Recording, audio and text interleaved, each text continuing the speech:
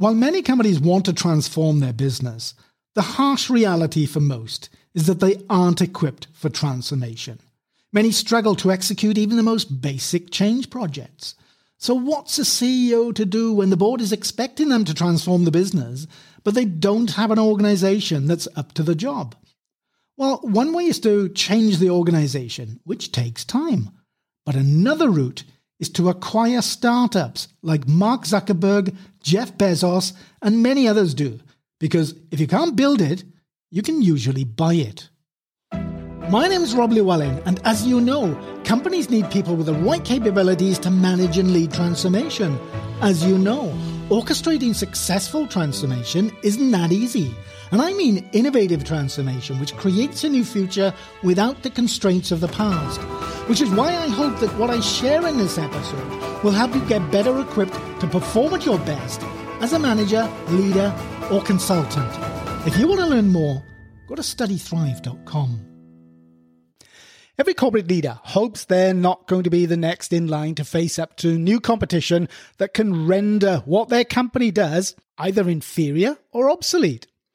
While for many years there was resistance to the notion of disruption, most leaders have now accepted that no organization can remain the same and that they need to quickly deploy effective countermeasures that can rival the new kids on the block and protect their position in the market. But often the changes that companies are being confronted with are happening far too quickly for many of them to respond effectively with the assets and capabilities they already have. The theory of responding effectively and the reality of doing it successfully are two very different things.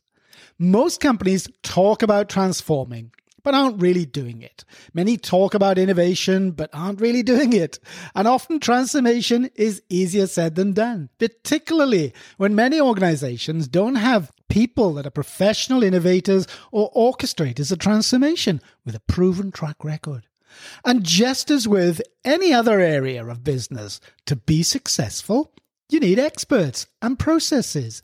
Because while a good heart and good intentions are noble, it's simply not enough. An increasing number of executives are also recognizing that transformation is so much more than digital marketing, cutting costs, and new technology. They understand that to transform, their organization needs to innovate. But when innovation has never been a core part of the organization, they realize that they're missing a vital prerequisite for transformation. And while some companies attempt to set up innovation labs, many eventually learn that there's more to innovation than multicolored post-it notes, whiteboards, beanbags, pizza, and enthusiastic staff.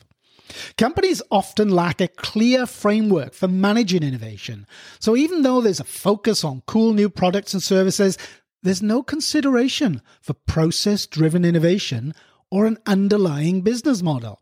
Another problem with some of these innovation labs is that what comes out of them often fails to see the light of day because of resistance from leaders that are still stuck in the past and don't want to see their old products or services put under any threat, especially by their own company.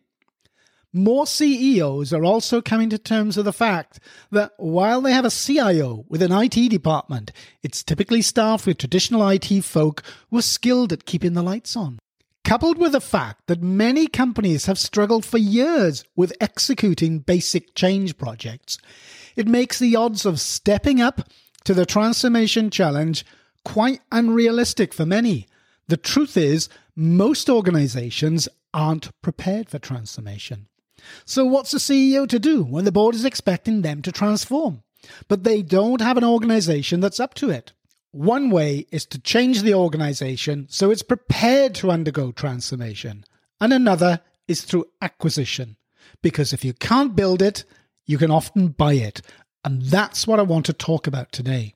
You can buy great innovation, great capabilities, and great new products and services. And an increasing number of CEOs are recognizing that their best chance of transforming their business is to look outside their own four walls. There's a growing trend to acquire startups for product or service innovation that are predicated on a strategy of building new capabilities or business models, because buying an existing business can be a more appealing option for a CEO. We only need to look at the behaviors of some of the most successful companies of our time to see that there's a lot to be gained from acquisition. Because when some of the most forward-thinking companies on the planet know they need to look outside for new capabilities, that's a good sign to others that they might consider doing the same. Digitally native companies such as Amazon, Facebook, and Alibaba are constantly buying other digital companies to expand their capabilities. Often these acquisitions aren't the traditional deals aimed at building market power. Instead, they're deals that enable them to acquire capabilities that accelerate growth or enter faster growing product or service segments or geographies. Manufacturing, technology, or human knowledge, whatever the capability, acquisitions are a way to acquire it. It can take years to build distribution networks or gain a foothold in a particular market, while acquisitions can accomplish that for a company much faster. Amazon acquired PillPack to get a foothold in the online pharmacy space, with their sights firmly upon disrupting the industry's incumbents. Salesforce acquired MuleSoft, which connects data, devices, and applications, and Microsoft acquired GitHub. If you look across industries, you'll see that both old traditional companies and digital natives are acquiring startups, which are often tech startups, but not always. Remember what Unilever did to compete with Gillette? They paid $1 billion for the Dollar Shave Club, which was a new market disruptor in the shaving market. The Dollar Shave Club was hardly a tech firm, but it had a disruptive business model that Unilever wanted. These and countless other acquisitions were to enhance capabilities and open up new markets, because they create a fundamental shift in a company's ability to win in its chosen markets or change the dynamics of an industry. Companies aren't acquiring other businesses simply to expand what they're already doing. They're doing it because strategically they have to, if they want to survive and thrive in the medium to long term.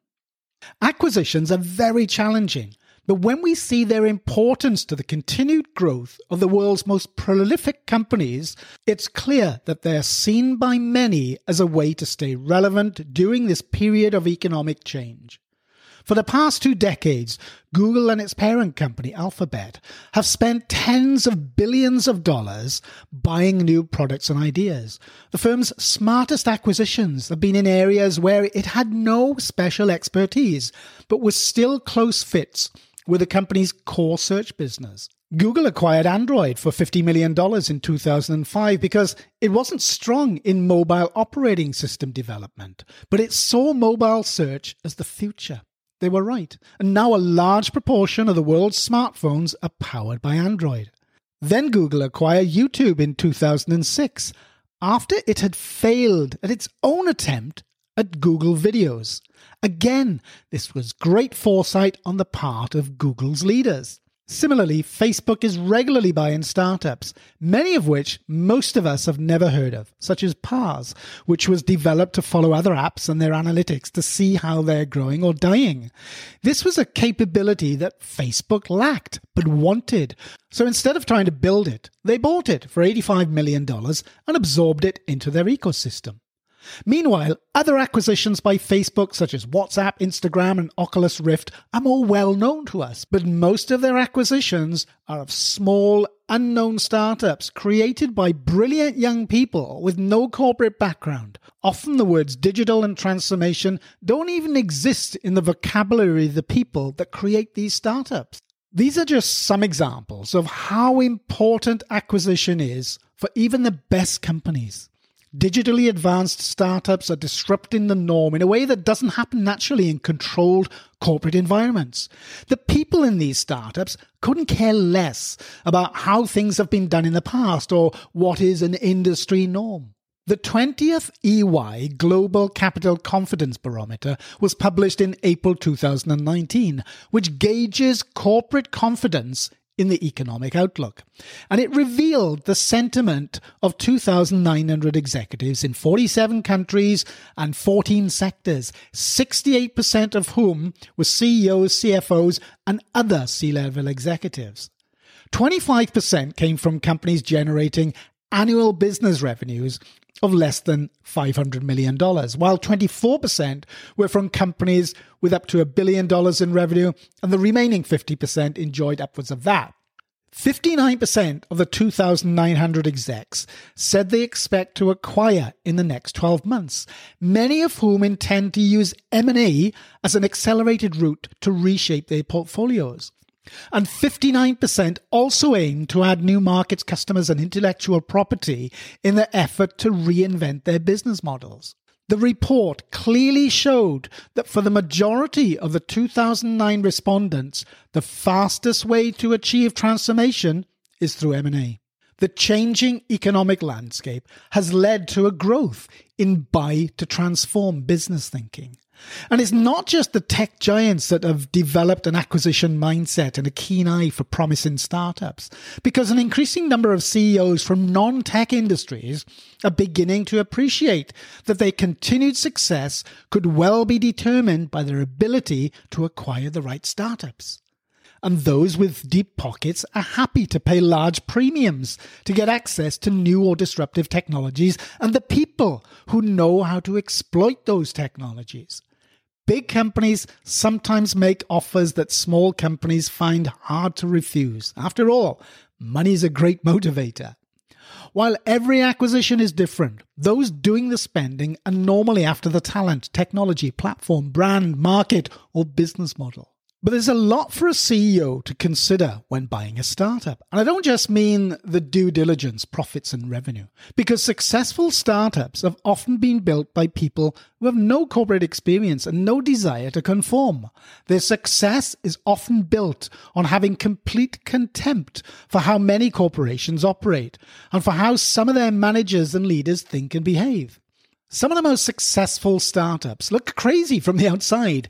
Their cultures are often complete opposites to what we see in an established corporate environment. So it's extremely important to consider how two polar opposite cultures could work well together. It's also easier than ever to acquire a startup because there are so many of them. And while around 90% of startups fail in their early days, despite their great ideas, there's still plenty of choice left on the table for executives to consider buying. Because while it might have cost $1 million to launch a startup 10 years ago, now it can be done for just a few thousand, thanks to the affordable access to new technology, which enables entrepreneurs to build new products and services and go to market extremely quickly and inexpensively. This also makes startup failure quite affordable, because trying again needn't be expensive for persistent founders. Creating startups is no longer about finding investors, or at least it needn't be. All you need is a problem big enough to be worth solving, and the entrepreneurial spirit and mindset that can be found inside of every successful founder these days. Business leaders also need to consider the process they'll use to capture sought-after strategic benefits once they conclude an acquisition, because that's when the real hard work begins. The last thing that should be allowed to happen is for old cultures and mindsets from the established organization to kill the characteristics that made the startup such an attractive proposition in the first place. So one of the first activities worth considering is to draw up a plan which describes the first 100 days of ownership and how you'll communicate your vision to both the old and new workforce. I appreciate you listening, and here's a quote to finish off the day from Mark Zuckerberg. Facebook has not once bought a company for the company itself. We buy companies to get excellent people. What is your company doing to capitalize on the growing number of brilliant startups that are available for acquisition? If you want to take your transformation capabilities and credentials to the next level, go to studythrive.com.